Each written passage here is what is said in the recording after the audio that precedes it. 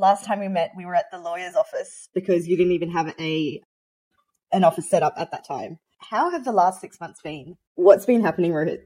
Thank you, and great to be back, and thanks for having me back on. Yeah, I was just thinking back to when we last spoke, and very early on in the 1FF journey. I think first team members had just started. As you mentioned, we didn't have an office at that time, so we were working out of our lawyer's office. Yeah, and the last 6+ months have been really full on, like in a really exciting way. I think getting to work on something that feels like a culmination of your life's work and things that is just like the perfect blend of everything that I would have wanted to do as a child growing up into a startup that's really what we think is like a really ambitious, different, fun project to work on has been amazing. And getting to do that with just an incredible group of people as well.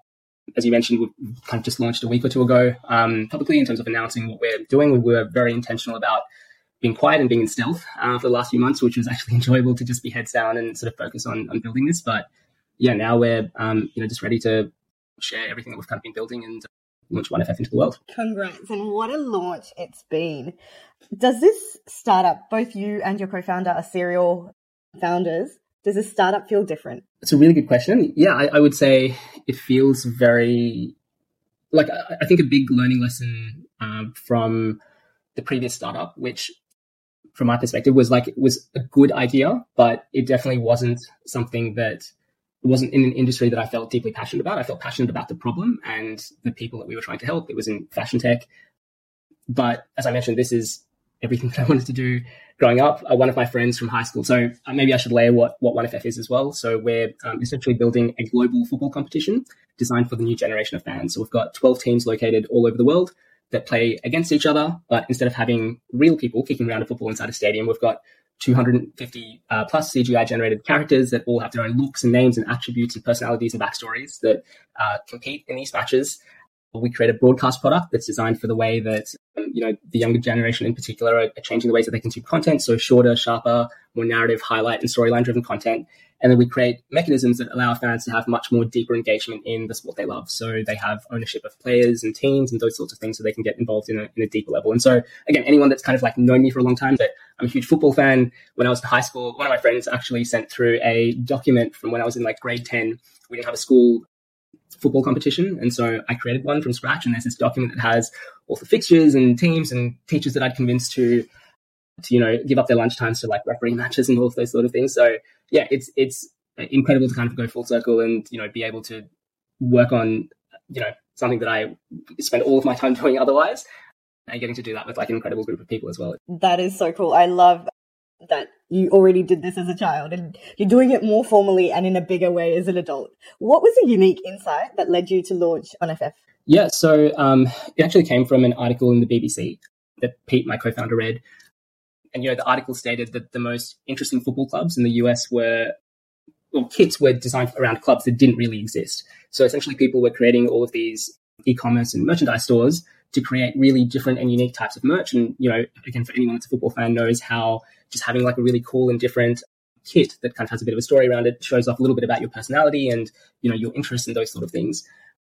It sort of led to, well, instead of making up stories and like meaning around this, what if there was actually other teams that you competed against that you were sort of building out from scratch? And if that happened, like how would that work? And, sort of things sort of cascaded off the back of that. But yeah, I guess the initial inspiration sort of came from, how do you create something that's kind of really sort of different and unique and that kind of like engages fans within football and within sports in a very different way. It's going to be game changing because now also 1FF allows fans to have a bit of ownership and control of their favorite teams and players. So, I think one of the really interesting things that we're trying to change is the different ways that fans can engage with sports. So again, I'm a huge Liverpool fan, which being based in Australia means that I regularly have to wake up at 2:30, 4:30 in the morning to watch them play. I've traveled to the UK for less than 48 hours to go and watch them play. And I think I'm a huge fan, but there's no way of me really sort of signifying my fandom or real sort of engagement aside from my mood changing based on whether they win or lose. But, as being massive football fans, we wanted to kind of create a model where there's much more kind of deeper connection between the fans and their favorite players and clubs. And so essentially what we're trying to build outside of this kind of core broadcast is changing the way that fans can engage with sport. And so there's three main ways. So one is that they can follow along with their favorite teams and players and buy kits as they do with what we call stadium football, which is the way that most fans kind of engage with sport at the moment. The second layer is because our players don't exist in the real world. They don't need a garage full of Ferraris or their third luxury penthouse.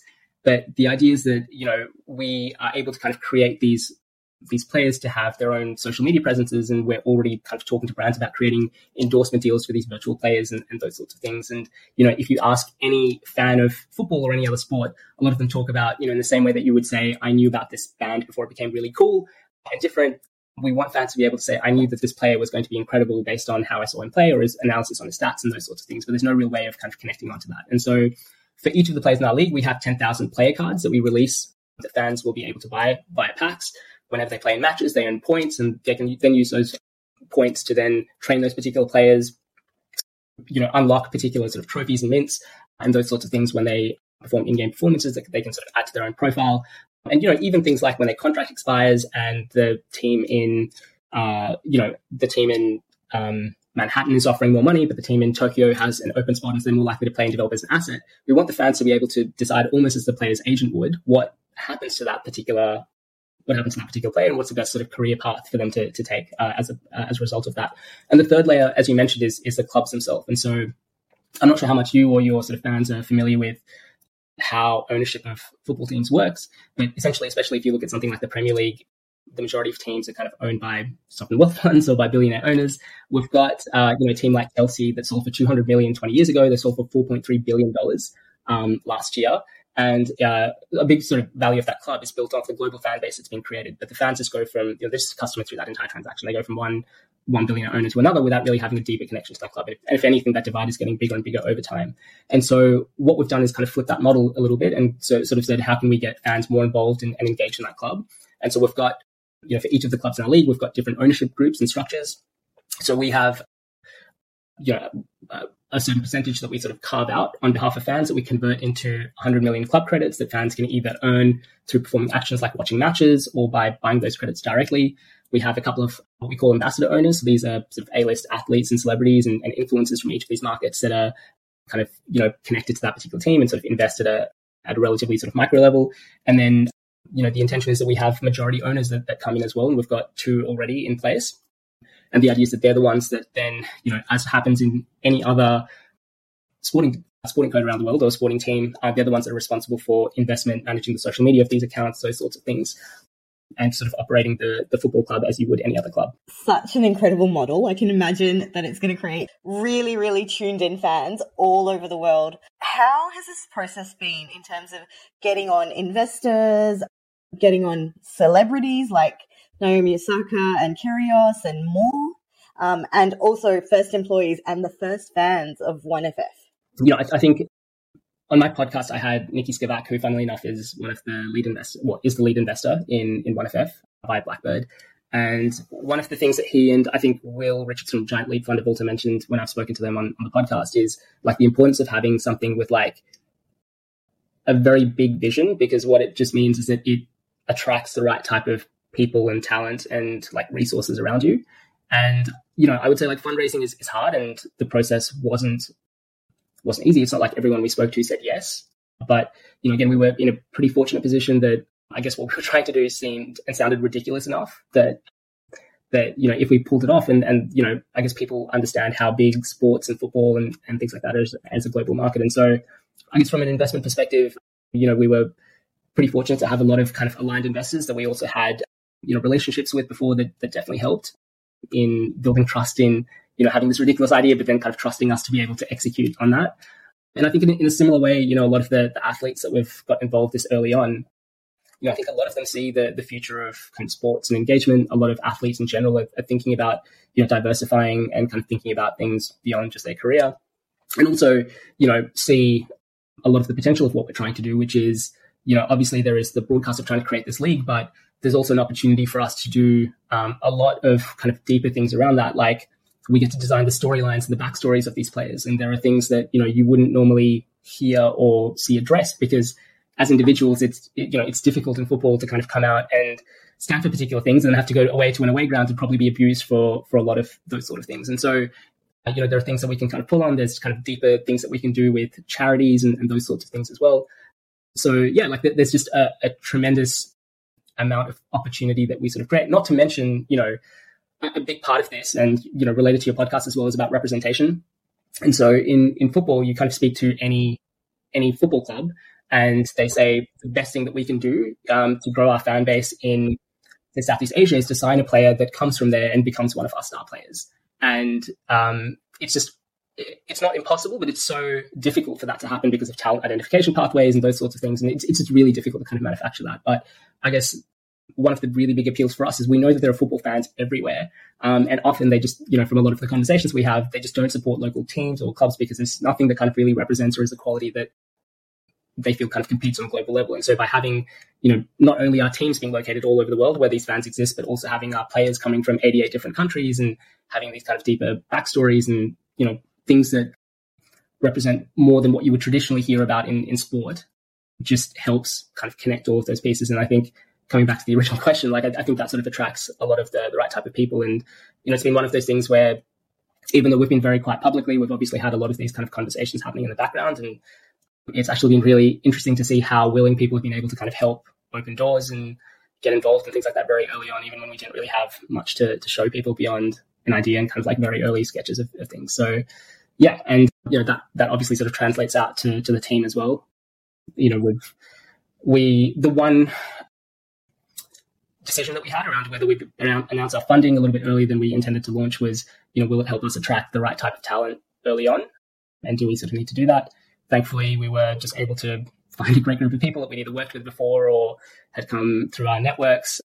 I was able to kind of post out on social media and kind of tease some things about what we're doing without really being hyper specific. And again, as I mentioned, we were just very, very fortunate to have just and the perfect group of people to be able to work with without having to be public. And so Carl, for example, who was our first employee, he was working at Champion Data for 15 years, has 2 young kids, everything that you would say are the reasons not to join an early stage startup. But for him, this was an opportunity as, someone who is one of the leaders within his industry, was an opportunity to kind of build something from scratch that hasn't been done before. And that's really sort of exciting and compelling. And so there's not a lot of opportunities that you kind of get to do things like that. And yeah, it's just a matter of right place, right time and trying to convince people that it's worth it. But so far it's worked out. You're probably too humble to say this, but I think yourself and Pete as the founders of this also have some clout and the ability to bring on that incredible culture that you want to build. So it's the vision, it's the team, and it's the big, big ambition and goals you're chasing and the absolute passion you have for it, which I think is incredible. How do you think this is going to change the future of football? We've seen Ryan Reynolds invest in Wrexham and completely shake things up. I feel like 1FF is going to do an even bigger job of that. What do you think football is going to look like in even 5 years' time? That's a great question. I don't think that we necessarily replace what we call stadium football. So what people's experience of football is, which is watching real people kicking around a football inside a stadium. We don't think that 1FF is necessarily going to replace that fully, but in the same way that people choose to watch the Premier League or La Liga or Serie A, we think that there's no reason why people won't connect with 1FF in the same way that they do and kind of connect with the players in the same way. There's 2 million people that walked through the turnstiles and got to experience a Premier League match in person. And, so much of the core footballing product is based around a very specific sliver of Western Europe where the majority of these football leagues are based. But there are 2 billion, Premier League fans that watch from somewhere else. And for the most part, again, I would classify myself as a huge fan and I get to go to Liverpool, but that's once, maybe if I'm lucky, once a season to watch 1 or 2 games.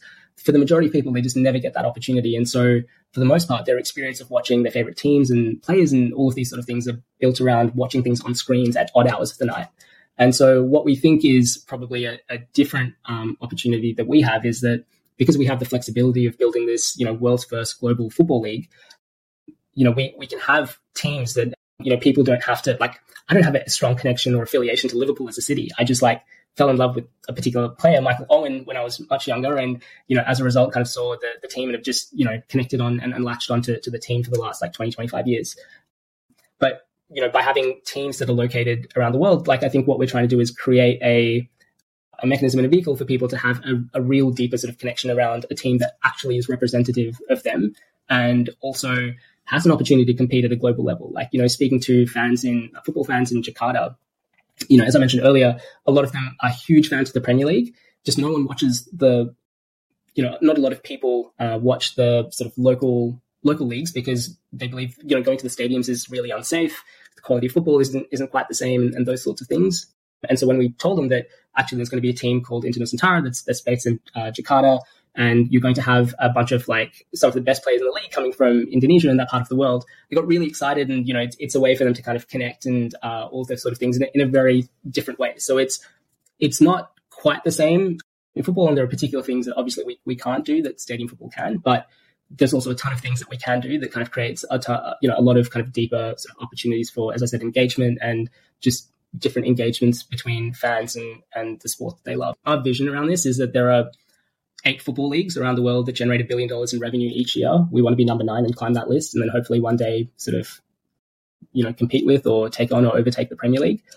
We see ourselves as a football league first and foremost. It's just a different digital version and the first of its kind. And, as I said, just trying to tap into not just the 2 million fans that live in get to go and experience the football matches in person, but really creating this for the 2 billion fans that exist from somewhere else and have a very different experience. And it may as well be something that's, a lot closer to home for them. How do you think, do you think it's going to change the ecosystem of football fandom? Do you think it's going to bring more people into the fold, get people passionate and fired up in ways they've never been fired up before? I mean, I would say we hope so. Time will tell around this. But, I think that, again, if you to take a step back from just football, if you look at things like Ted Lasso, Drive to Survive, where, again, it's not just about watching a Formula One race or watching a football club. It's about how do you sort of connect with people on a deeper level, and what are the storylines, and why do you care about that? I think that there are so many,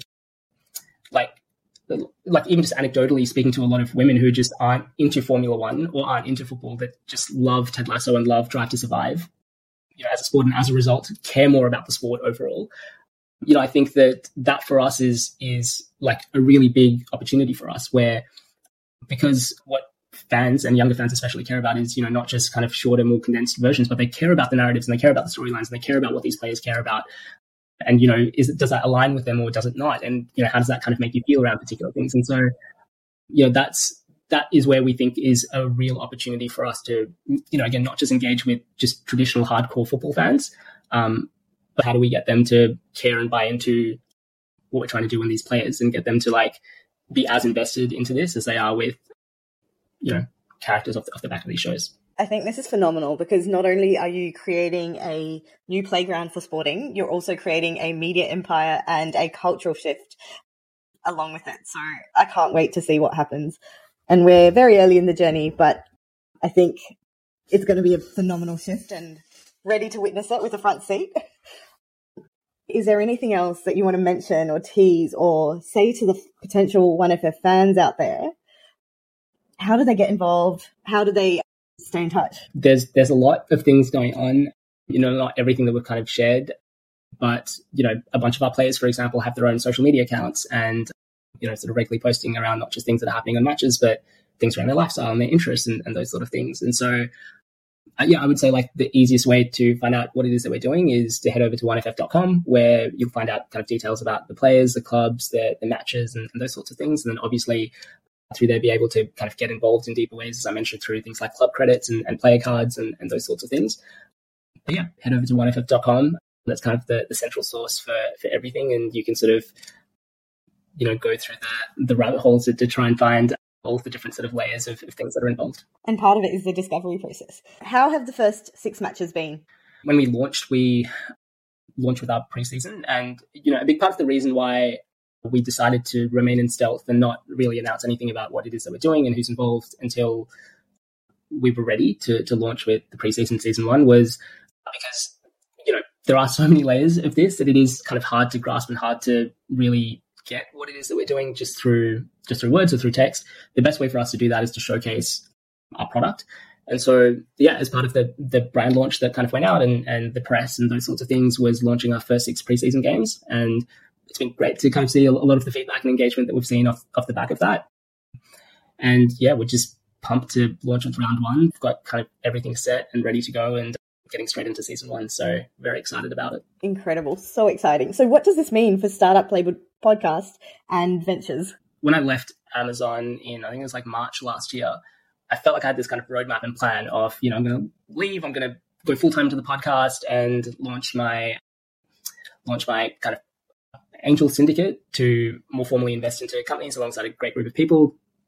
And that was kind of the plan and the roadmap. And then Pete came out and kind of came to me with this, and starting another company again was not part of the plan at all. And my initial reaction was actually like, it's a very generous offer and thank you, but like, no, I know how difficult this is and I don't really want to jump into the seat again. But, off the back of that conversation, I just couldn't stop thinking about it. And, as I mentioned at the start, like this, for me, it's very rare to find something that I get this obsessed over, but also something that is so perfectly in line with everything. Like it almost feels like an 8-year journey since my last startup to get to this point to kind of launch 1FF again, to be like in that right place, to find the right idea, right people, right group, right time.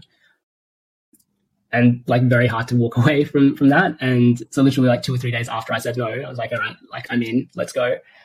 And part of that was kind of sense checking things with investors. And so we raised a round relatively quickly, and then we're able to kind of move off the back of that. But what that has meant is that, some of the other things that I had originally planned have obviously had to take a little bit of a backseat. So I haven't published a podcast in quite a few months. I've recorded a few episodes. I've actually got an episode with Pete, which is going live or has gone live, depending on when this episode goes live of your show. I've got a few other episodes that I've sort of recorded as well. But obviously, and with the Angel Network, like we've, in the last 12 months, we've made 6 investments. It's still up and running, and we still, are actively investing into early stage companies, and that's going really well. Just the only difference is that I've got a very close friend of mine, James Harrison, who was exiting out of his previous company and was looking for something new. And I just didn't have, the time to run 2.5 companies on my own. And so he runs that day to day. And obviously, like I'm still involved from like an investment committee perspective, but and still closely connected to it, but I'm not involved with that on a daily basis because all of my focus is obviously in sort of 1FF. So yeah, those 2 things are still kind of operating. I've just had to like switch the cadence and switch the plans of something, which again, if you asked me like 18 months ago whether anything would make you take a backseat from the podcast, I would have said absolutely not. But sometimes like life just throws things at you, and it's hard to say no in the best possible way. Yes, it's funny how life works out that way sometimes. And it's funny, you have to pivot in startups, but like sometimes you have to pivot your decisions as well. And most of the time, having that flexibility leads to the best outcomes. I think at the core, it's just about trying to understand what it is that you really want with things. So I think, I was always open to starting a startup again, but like having gone through that journey before, it is really, really tough. And I would, if it was any other idea, I would have said no. Like I was very happy with where things were heading with the podcast and with the Angel Network and all those sort of things. I'm still very like excited and bullish about both of those things. It's just, yeah, like I said, like I think it's very rare for me to find something that I'm like, I could see myself doing this for the next 5, 10, 20 years, depending on how things go, with it. And yeah, when you kind of find something that's rare, and that aligned to everything that you want to kind of spend your time doing, like I said, it's tough to walk away from. So yeah, sometimes like, part of that process is just kind of being open to the right sort of opportunities, and you don't want to say yes to absolutely everything that comes across. But when you feel something that feels absolutely right, like it's worth exploring. You feel it from your gut. Well, congratulations. What a massive few months it's been. Can't wait for what's to come next. Like, imagine if we do this in every 6 months. It's going to be a wildly different story every time, but like success as it grows. So congrats again. And thank you so much for being on the Startup Palette Show, and look forward to watching all the incredible things 1FF does. Yeah, thank you for having me. And congratulations on putting the show together as well. I know what a grind in the process it is to launch a podcast series as well. So yeah, congrats on that. Like I know it's been a bit of a journey for you as well. I think it's such an incredible mission that you're on. And yeah, thank you for having me, and thank you for letting me share a little bit more about the 1FF story from the early conversation that we had as well. Thank you. Really appreciate it. Thanks for tuning in to the Startup Palette Show. If you had a blast listening to this episode, come on board and join our incredible cheer squad. Spread the startup love by sharing the episode with your friends, leave us a review, or drop us your valuable feedback, comments, or burning questions. Stay tuned for our next episode, where we'll shine the spotlight on another startup superstar. I'm Preeti Mohan, and I look forward to seeing you next time.